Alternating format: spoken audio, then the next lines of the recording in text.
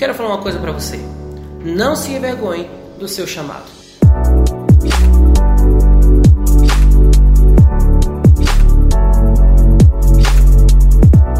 Em 2 Timóteo 1:7 diz assim: pois Deus não nos deu espírito de covardia, mas de poder, de amor e de equilíbrio.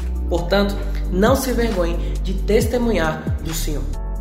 A única forma de um avião voar é decolando, mesmo que seja um avião de última geração, com o melhor projeto aerodinâmico e com a tecnologia mais avançada de pilotagem. Se o motor não for ligado e o avião não for para a pista de decolagem, será tudo inútil.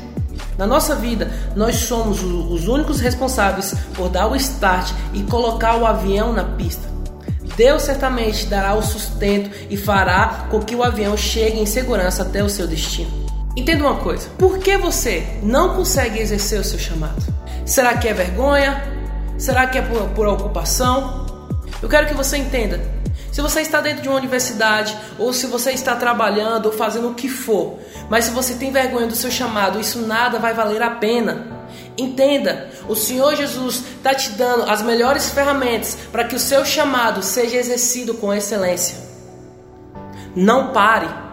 Não deixe o seu avião parado na pista. Dê ignição, decole, voa para o lugar mais longe que você puder e toque as vidas que estão à sua volta. Se você é um médico, se você é um doutor, se você é um advogado, entenda, essas coisas não é para apenas ganhar dinheiro, mas é para que o seu chamado toque as pessoas. Viva de maneira sobrenatural, entendendo que tudo que você faz tem a ver com o seu chamado. Faça a sua parte e Deus certamente fará dele. Ele é o teu segredo do sucesso e dele que você precisa testemunhar para que os outros também tenham a oportunidade de receber do poder, amor e equilíbrio. Viva o extraordinário.